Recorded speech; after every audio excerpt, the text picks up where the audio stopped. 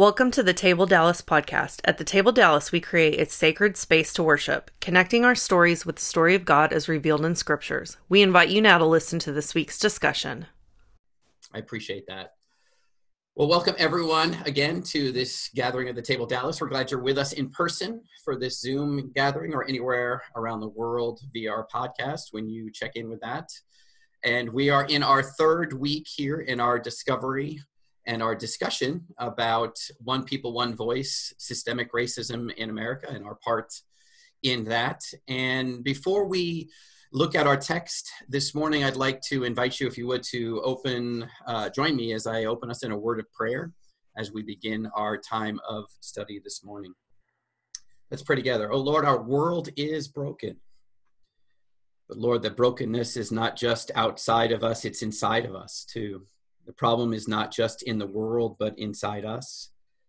Whether it's saying something we shouldn't have said or harboring bitterness towards someone, being judgmental, or any number of other individual issues, we've all sinned. We all come this morning as broken people in a broken world. How long, O Lord, will division or defensiveness mark your people?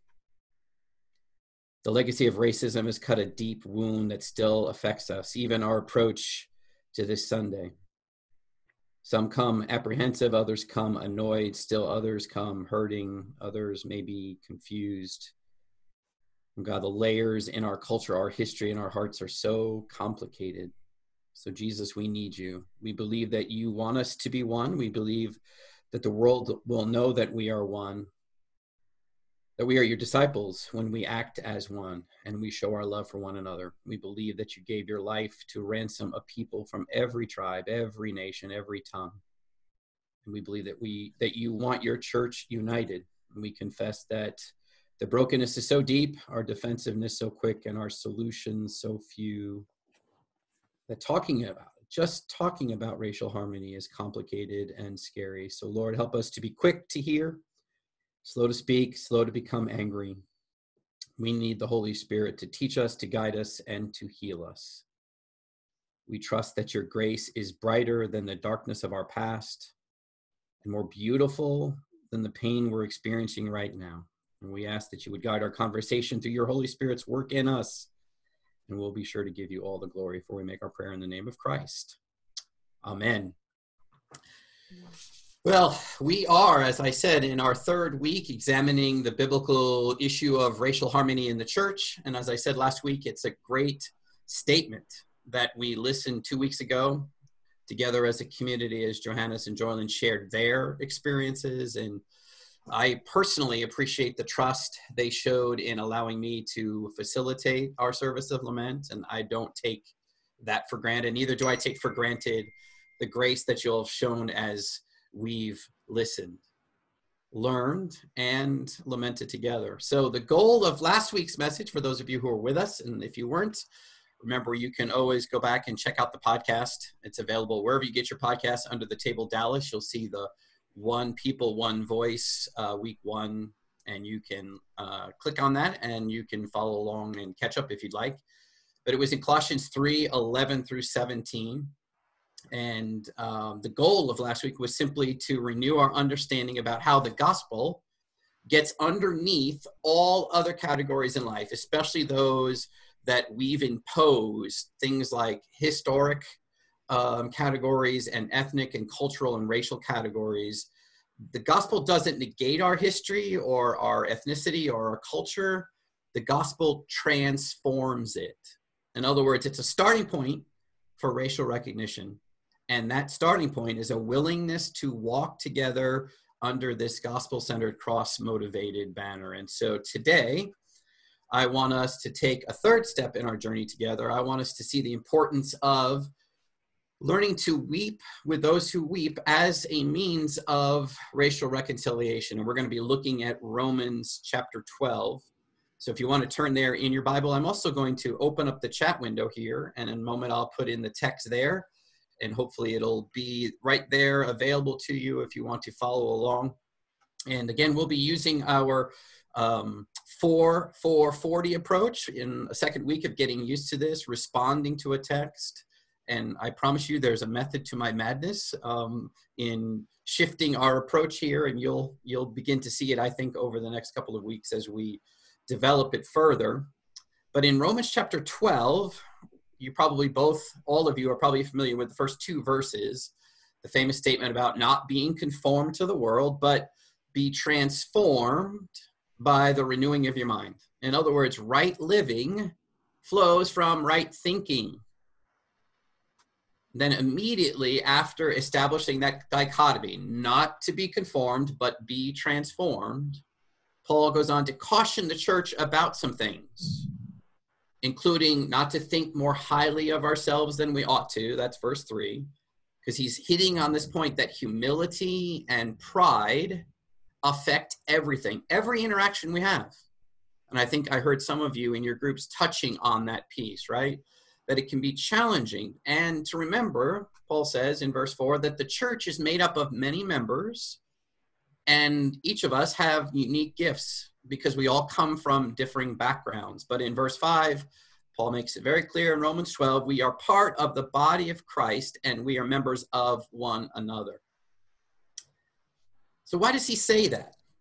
Well, I think because one of the main ways that we express the brokenness of our humanity is by all of these proud, I guess I'm going to use a word that I would use if I were in Uganda, these tribal associations. And every culture in the world has this.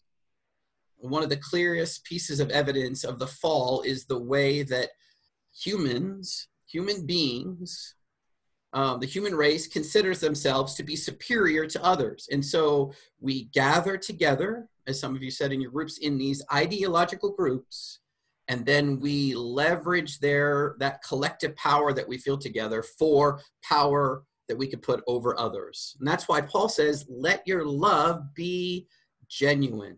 Abhor what is evil. Hold fast to what is good. Love one another, verse 10, with brotherly affection. In other words, outdo one another in showing honor.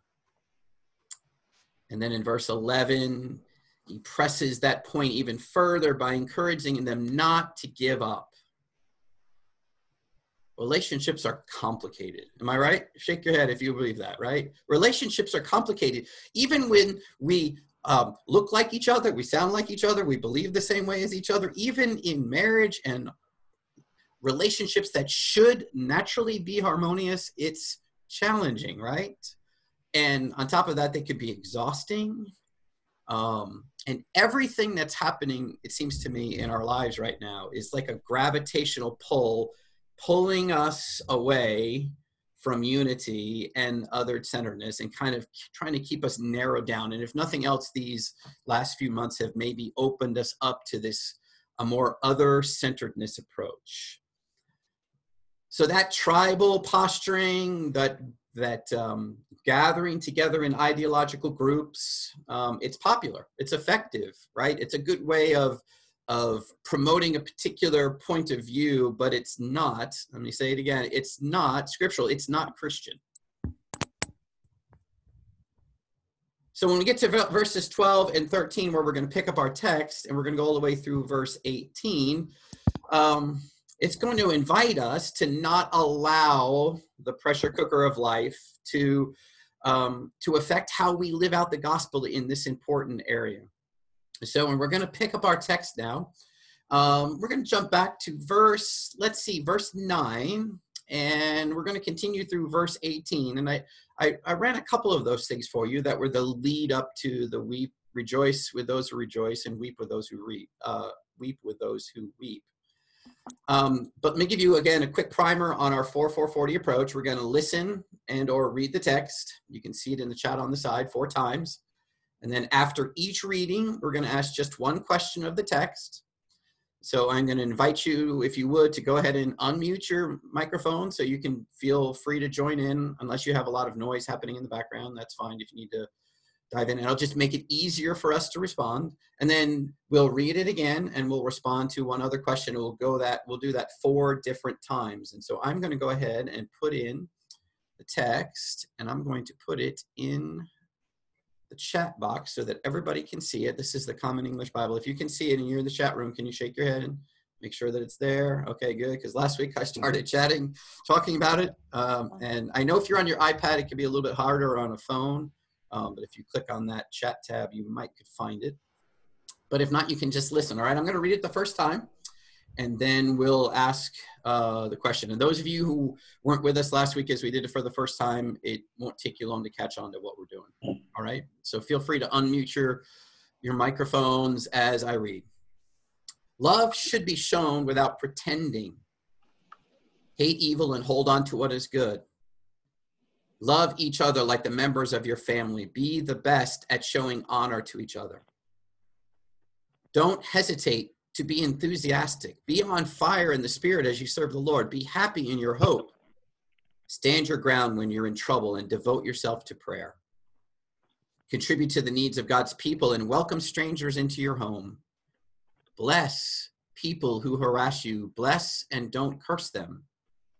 Be happy with those who are happy and cry with those who are crying. Consider everyone as equal and don't think that you're better than anyone else. Instead, associate with people who have no status. Don't think that you're so smart. Don't pay back anyone for their evil actions with evil actions, but show respect for what everyone else believes is good. If possible, to the best of your ability, live at peace with all people. So in our 4-4-40 approach, the first question, whenever we engage any piece of text, is the same. It's, all right, we're paying attention now. What word or phrase, it could be a repetition, it could be a description, catches your attention or caught your attention. And at this point, you don't even have to have a why. It could just be, I don't know why, but this one stands out. Anybody? A word, phrase, repetition, or description that caught your attention. In verse 12, oh, go ahead. Stephen, and then Nancy, and then Mike. I saw one thing that just, it kind of struck me as odd is show respect for what everyone else believes is good. Yeah. That'd be interesting to chat about that. Yeah. Nancy? In verse 12, when you're in trouble, devote yourselves to prayer. Mike? Verse 18, if possible, to the best of your ability, live at peace with all people. He's not being unrealistic here. It strikes me that he understands that it's not going to work every time. That there are just sometimes the relationship is just not going to work. So it's not pie in the sky, is what I'm trying to say.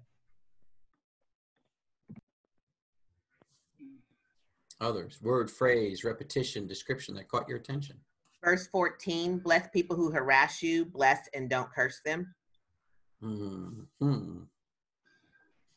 Pretty much the entire thing is counterintuitive to what my instincts are. Good.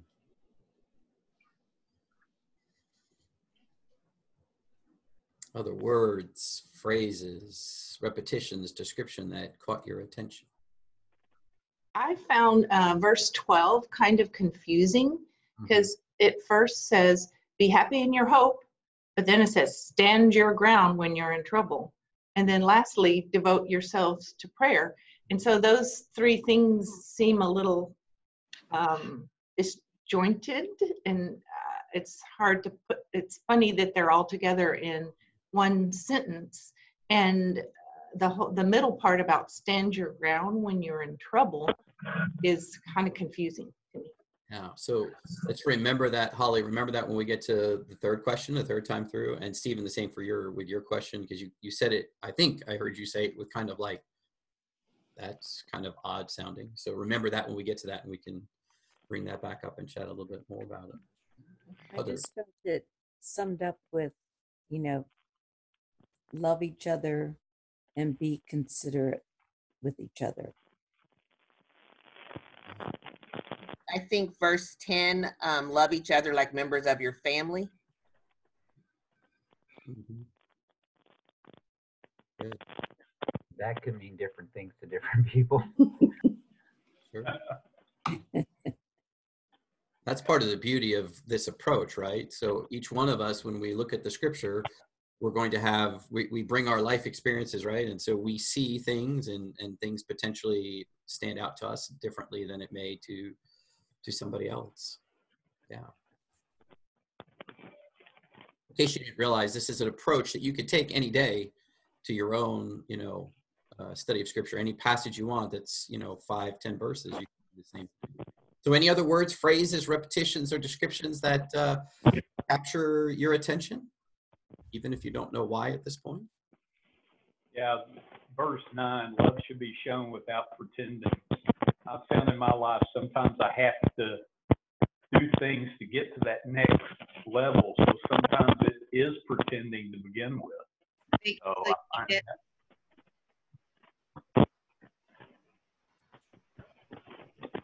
Yeah. Not sure where that's coming from. Is that me? I think we're good. It happens. It's all part of life. We're moving around doing things. It's okay if we have a little bit of noise. All right. Anybody else want to share a word or a phrase? If not, we can, we'll move on to our second reading. I liked the word enthusiastic. Be enthusiastic. Excellent. Excellent. All right, here now, a second time. You can also follow along if you'd like. We're going to begin in verse 9. Love should be shown without pretending. Hate evil and hold on to what is good. Love each other like the members of your family. Be the best at showing honor to each other. Don't hesitate to be enthusiastic. Be on fire in the Spirit as you serve the Lord. Be happy in your hope. Stand your ground when you're in trouble and devote yourselves to prayer. Contribute to the needs of God's people and welcome strangers into your home. Bless people who harass you and bless and don't curse them. Be happy with those who are happy and cry with those who are crying. Consider everyone as equal and don't think that you're better than anyone else. Instead, associate with people who have no status.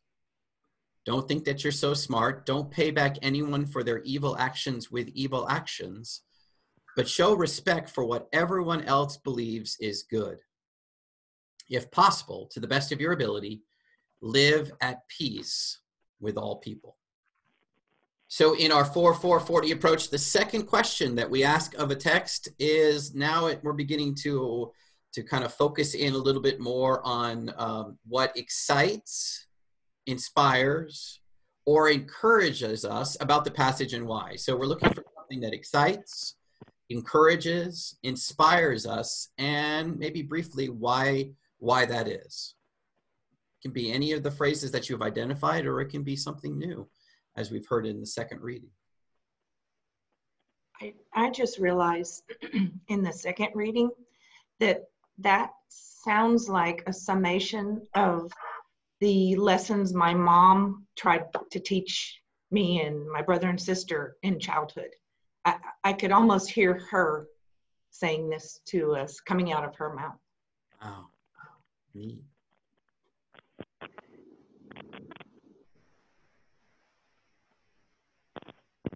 Things that encourage, inspire, or excite you about the passage and why.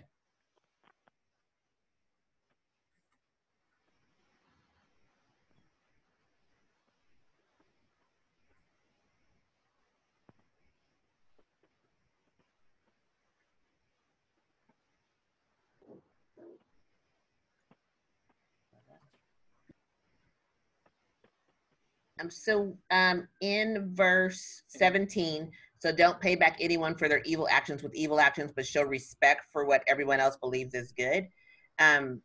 So it's easy to respond the way that someone responds to you, especially keyboard warriors, that I like to call them. Oh, wow, that's a great phrase. I like that. Keyboard warriors. Yeah, you need to patent that. You can be very bold when you're sitting behind a computer and you respond.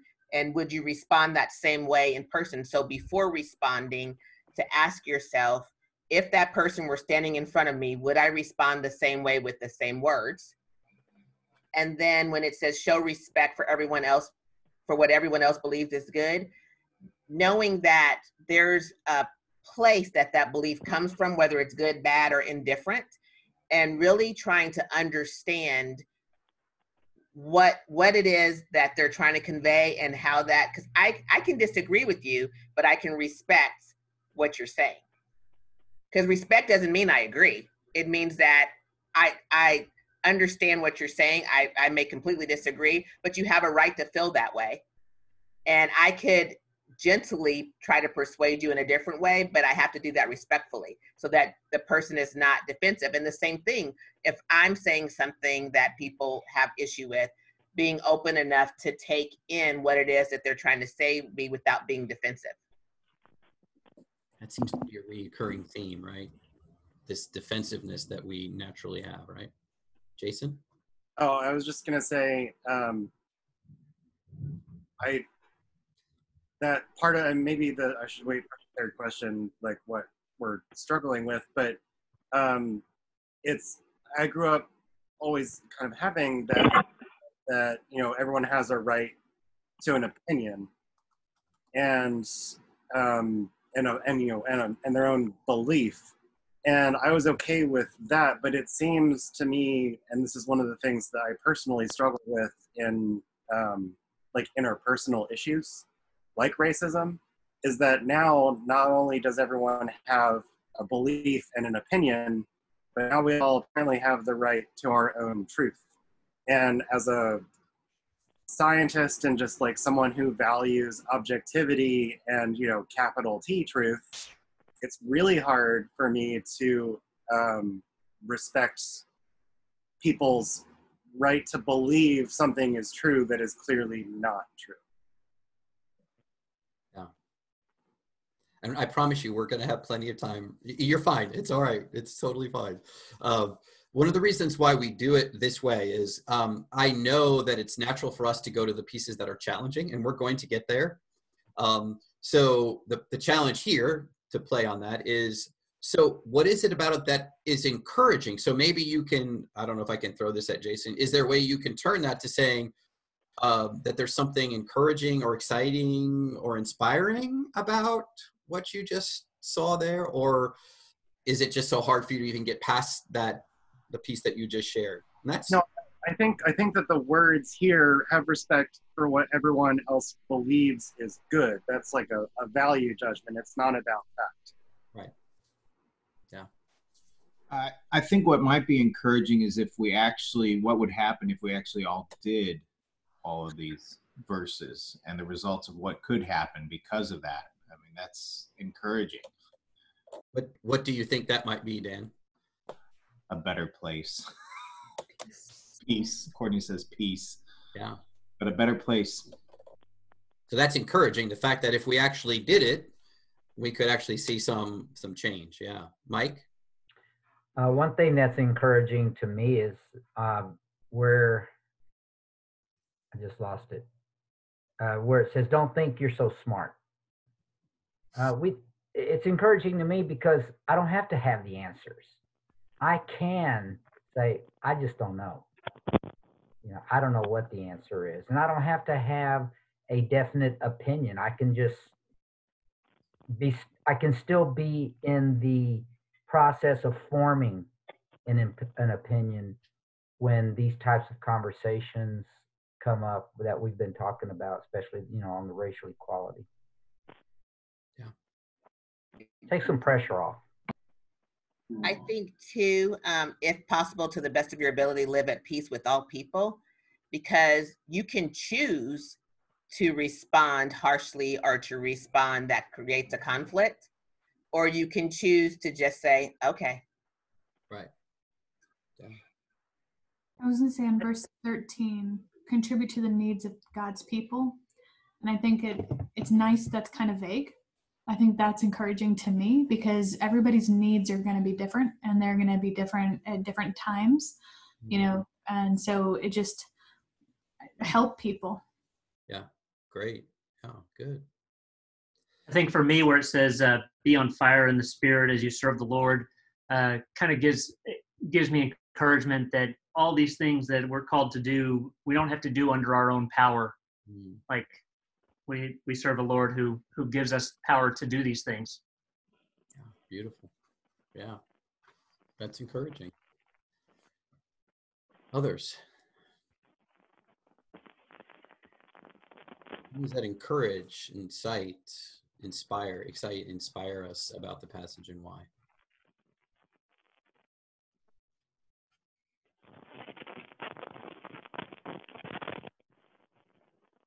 All right, let's then listen to a third time and ask another question. So listen carefully again. You can follow along if you'd like. Verse 9, love should be shown without pretending. Hate evil and hold on to what is good. Love each other like the members of your family. Be the best at showing honor to each other.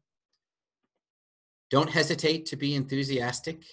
Be on fire in the Spirit as you serve the Lord. Be happy in your hope. Stand your ground when you're in trouble and devote yourself to prayer. Contribute to the needs of God's people and welcome strangers into your home. Bless people who harass you. Bless and don't curse them. Be happy with those who are happy and cry with those who are crying. Consider everyone as equal and don't think that you're better than anyone else. Instead, associate with people who have no status.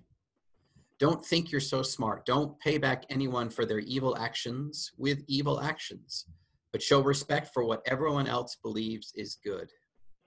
And if possible, to the best of your ability, live at peace with all people. Now to the part that I think is probably a little bit more natural for us, right? We're going to look at it again and say, now, what challenges us? What jolts us? What confuses us? Or, dare I say, even offends us about the passage and why? And then maybe we can get some help from one another to kind of work through that. All right. So what challenges you? What jolts you, confuses you, or even offends you about the passage, and why?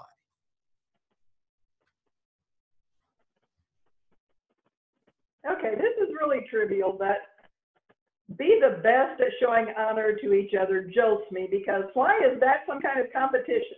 Why can't it just be show honor to each other? Why does it have to be the best? Anybody, any thoughts on that? Why does it have to be the best? I think because it forces you to overcome your natural instinct to just be like, okay, I'll try to overcome it. To be the best means you have to go out of your way and put self aside and let Christ come first to help you to do that. I like that. It'll also make God look good. Oh, yeah. That's true. Which is the goal, right? In all of it. We're talking. I think what's confusing for me when it says love each other like members of your family is because I guess I know how I feel about my family, and it doesn't matter what they do. I'm always going to love, forgive them, and always want the best for them. And I don't know that it takes into consideration that everybody doesn't have a great relationship with their family. Yeah. Thoughts? Anybody? That can be challenging, right? Let's think. Yeah, you do. Yeah, I remember once when early on in my ministry, I was challenged to disciple a young man who had a really bad relationship with his dad, his absent dad, and he always struggled with, the imagery of God as my father, because of his personal experience, that father imagery. And that's what I love about the scripture, so beautiful, is that we're not stuck with one image, right? We have the image of God as father. We also have the image of God as mother. And so, I think that's one of the ways that I found comforting for him, that we could redirect him in a way that connected better for him. It didn't mean that God isn't a father. It just meant for him, it didn't connect in the same way. Mm-hmm. Others? I think the bless people who harass you, because it's easy, not that you're going to retaliate, but just to dismiss it and walk away and not have a thought whatsoever. So I don't bless them, I don't curse them, I give them no thought. But to have to bless them when they harass you, I think that's harder, because you're called to deny the self. And what my natural instinct is, for me, it's just walk away. I just won't deal with you anymore. Versus now I am called to bless you and try to encourage and bring the best in you out, I guess. Yeah. What's helped me with that one is I've gotten to practice this for a couple of years, the hardcore, is I've actually got a list of scriptures printed out that at any time that like I'm, those people come to mind or something like that, I can whip out my piece of paper and read verbatim a scripture of blessing on them. So my emotions and my attitude never gets in the way. I'm reading it verbatim, and I get to speak it, release it, and it gets to do its work. The Word of God gets to do its work. But yeah, it's tough though, but it gets easier over time. It actually gets to be a little fun. It's like, ooh, which one I'm going to pick out this time. Yeah. Sajid, I saw you reach over. Did you want to share something? Oh, I mean, when I read this passage, I think what I struggle with is, Paul is having them think of other people as members of your family, as God's people, and as people. And so, my instinct is to think of people as this singular facet, if I can say it in that way. They are this one thing, and he's having us look at people as multifaceted persons, and not just someone who's presenting an argument towards me, but a person who's like my family, not just someone who's like my family, but a member of God's people. Not only, and that's because that's so deeply relational, and that's not where my emotion tends to go first. It's a skill that's a struggle to develop.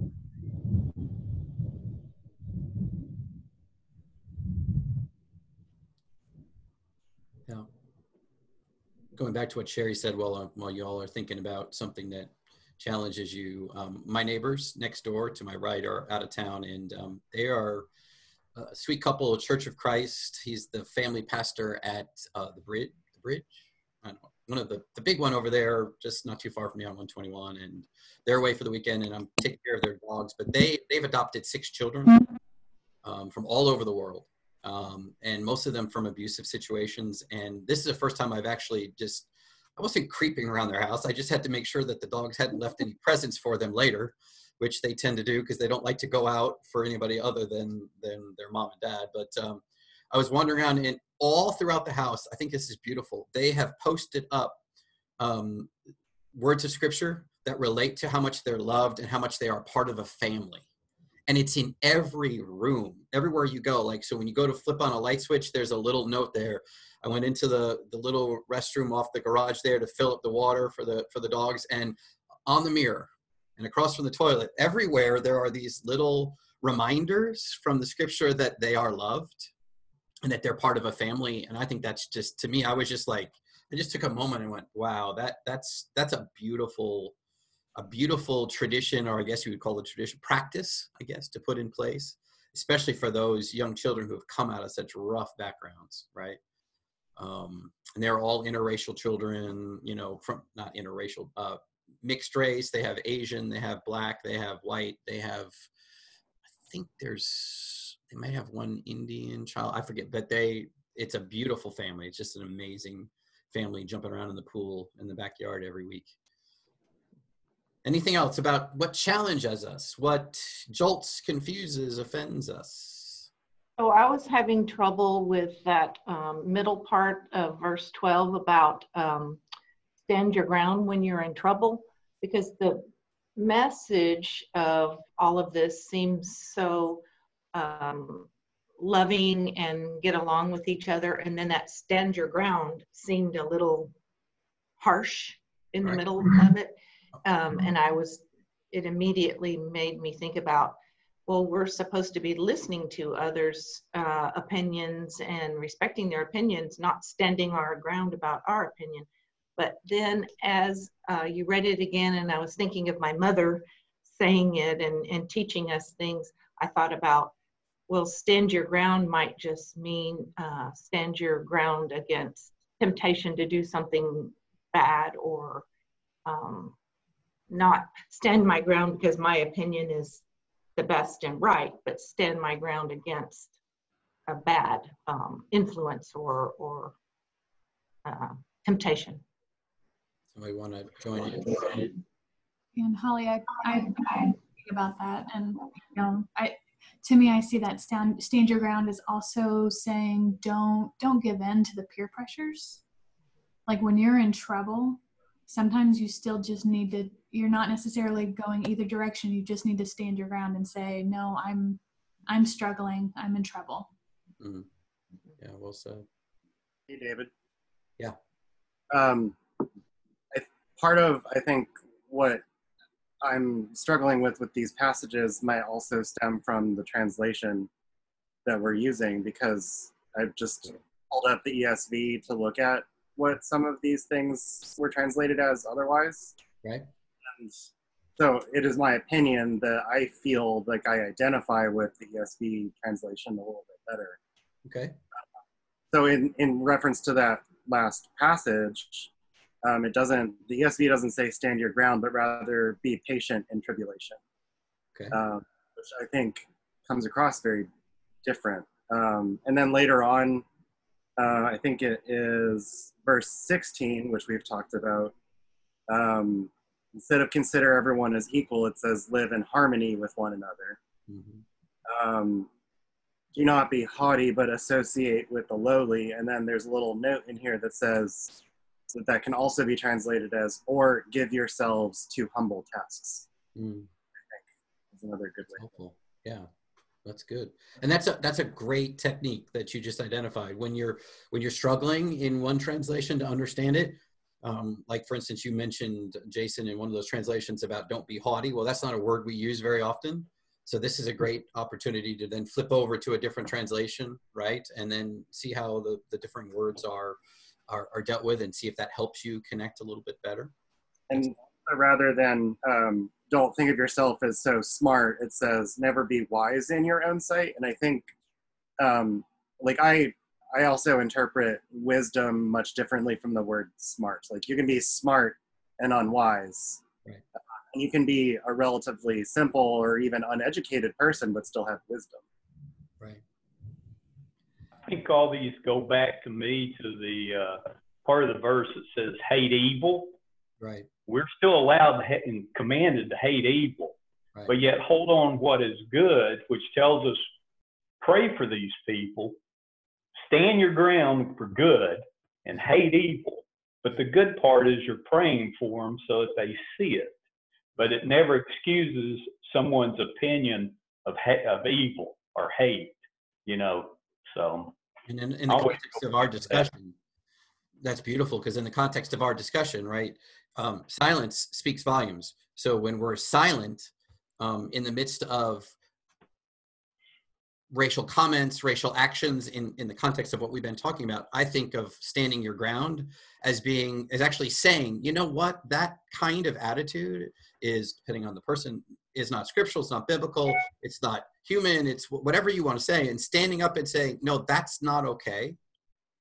That joke isn't okay. That thought process, that slur, whatever it is, that's not okay. To me, that's what I heard when I heard standing your ground. But then again, I'm listening in the context, as I have been all week, right, of racial harmony and justice, right? I like that, yeah.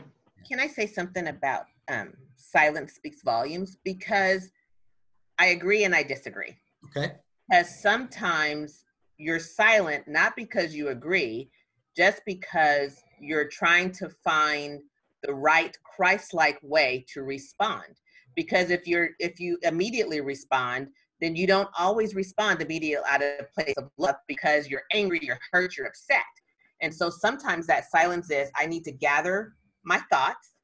I need to make sure that what I'm going to say is grounded in love, which is what I'm commanded to do. that I'm not going to curse you, that I'm going to bless you. And it may take me a moment to get there. So silence is not always bad. Right. I should have clarified that. Learning to respond rather than react. Sometimes it takes time, but we can also, I think you would understand, Johannes, we can also use that as an excuse and just be like, well, that's what they think. And if I just ignore it, like, it doesn't really mean anything. But if everybody just continues to ignore it, like, well, that's not me, or worse yet, agreeing with it, right? Nothing changes. So I think you've hit both sides of it beautifully. Yeah. Yeah, I think you ask yourself, why am I being silent? Am I being silent because I don't want the conflict and I don't want to engage because I want to be comfortable in where I am and I don't want to be seen differently? Or am I being silent because what I have to say at this moment probably is not what I should be saying? Yeah, well said. And I would kind of add another perspective too that happens to me often is I sometimes don't participate in certain kinds of conflicting situations because I don't feel that anything I'm going to do or say is going to change anything about the situation. Yeah. It's the old adage of it's hard to argue with a fool.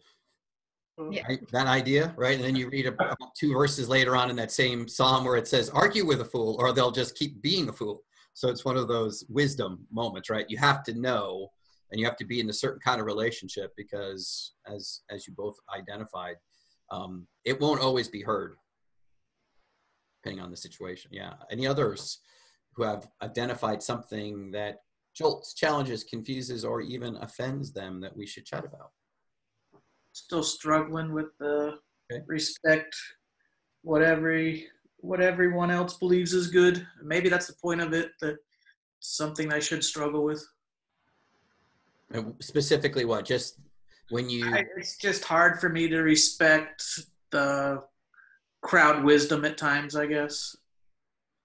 Anybody else want to throw some thoughts in there? So just another translational difference is rather than respects what everyone else believes is good, this one says, give thought to do what is honorable in the sight of all. So it's sort of that, not like respect what other people think is good, but give thought to do what everyone would agree is good. So it's sort of that collective good as opposed to like individual good. I don't think that respect means agree. And I think maybe that's the challenge, is that when we think we have to respect what everybody else thinks is good, is that we have to agree. Respect doesn't mean agree. It's respecting that because it may be a background that you come from, that you have this belief. So I respect that maybe you've been raised this way. I don't agree with what you're saying. And so respectfully, I could gather my thoughts and my words to try to give you a different viewpoint. Okay, good. Anybody else? Could it also be that if we respect someone's view, that we can sit back and think about their side of it a little more than if we just discount it and don't respect it at all? Doesn't mean that it's right, but if we respect it, then at least we take the time to analyze what's being said. Right. Because that's what we want we want others to do for our opinion, right? So essentially it's that same thing. David? So just kind of going on the whole different translations things, I love the Message. And the way the Message kind of paraphrases that is, don't hit back, discover beauty in everyone, which I like that. I like the idea that, if we're all created in the image of God in Imago Dei, then there is beauty in each of us, and we need to respect that. We need to find that beauty and seek it out and discover it. So rather than just respecting what everybody says, respecting the person, I think, is kind of the key there. I guess the Message might be acceptance.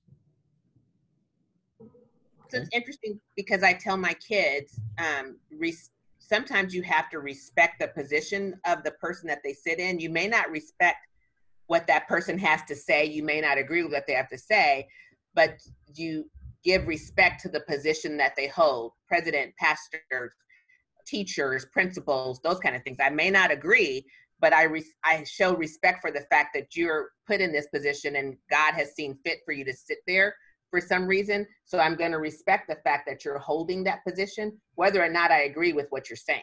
Mm-hmm. Good. I have a little different take on that. I think the showing respect for what everyone else believes is good actually refers specifically to the first of that sentence, which is don't pay back anyone for their evil actions with evil actions, but return good for their evil. Yeah. Yeah. Which I think that's how you respect others. Yeah. Okay. It's good. All right, let's go ahead and read it for our final time here, and then we'll wrap up our thoughts here. Love should be shown without pretending, hate evil, and hold on to what is good. Love each other. Love each other like the members of your family. Be the best at showing honor to each other. Don't hesitate to be enthusiastic. Be on fire in the spirit as you serve the Lord. Be happy in your hope and stand your ground when you're in trouble, and devote yourself to prayer. Contribute to the needs of God's people and welcome strangers into your home. Bless people who harass you. Bless and don't curse them. Be happy with those who are happy and cry with those who are crying. Consider everyone as equal and don't think you're better than anyone else. Instead, associate with people who have no status. Don't think you're so smart. Don't pay back anyone for their evil actions with evil actions, but show respect for what everyone else believes is good. If possible, to the best of your ability, live at peace with all people. So the final question we ask is, what will we do with what we've just heard and learned to advance the kingdom of God in the next week? So what's one thing that we've learned? So this is the actionable piece. This is where it gets tough, right? The actionable piece. What's one thing that we'll do this coming week to advance the kingdom of God in this area? The key here is actionability.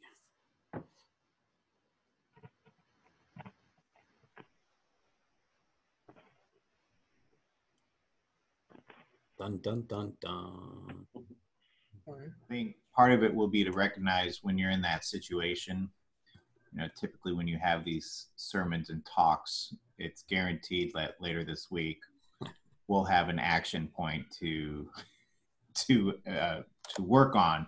Right. And so I think it's just being cognizant of, you know, being aware that, hey, this is where I really should be showing love. Good. How about respecting people's right for silence? So not taking silence as ignorance or agreement, but just respecting someone's right to be quiet. Excellent. Excellent. David? So as I'm reading this, the thing that stands out to me on this go round is the importance of each of these things require you to kind of know something about the person you're having this conversation with, which in turn makes me think about the importance of developing relationships with people, like real relationships, and not just surface things or things that allow you to fall into those habits of thinking of them as other, et cetera, et cetera. So I think that concept for me is about developing real relationships with people. Good. Good. And just in general, trying to understand, which I don't think we do very often.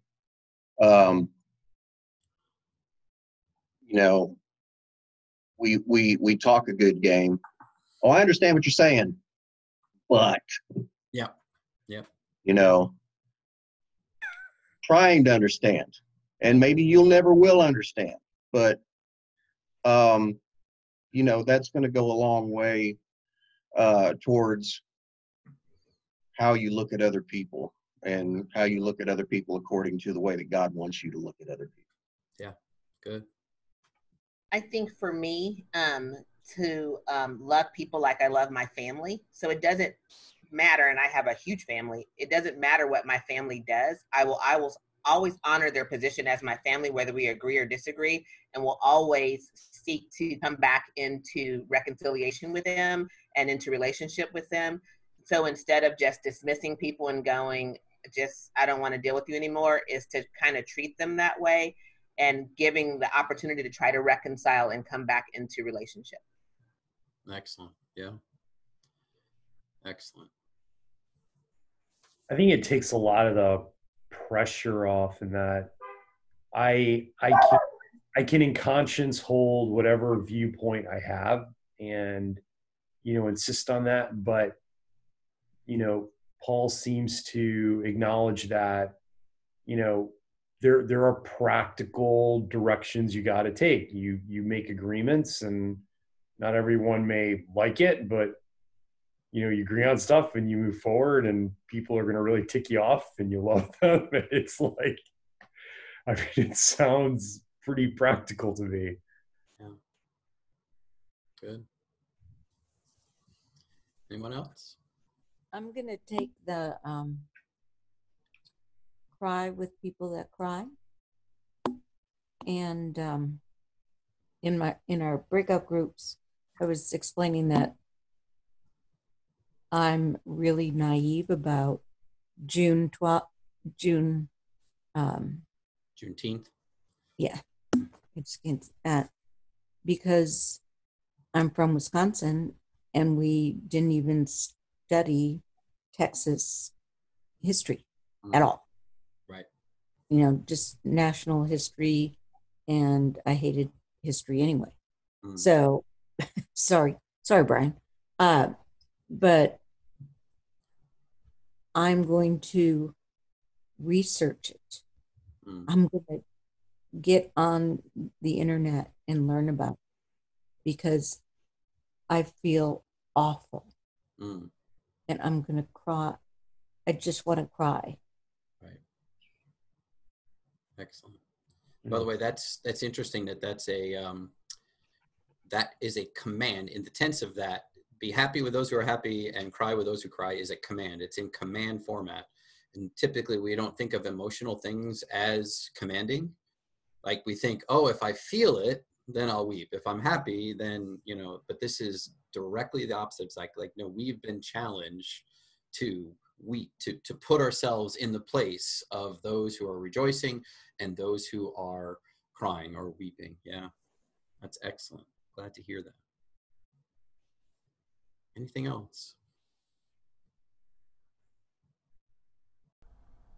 We hope you enjoyed this episode of the Table Dallas podcast.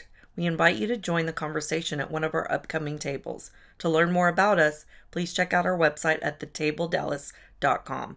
We are saving a seat for you at the table.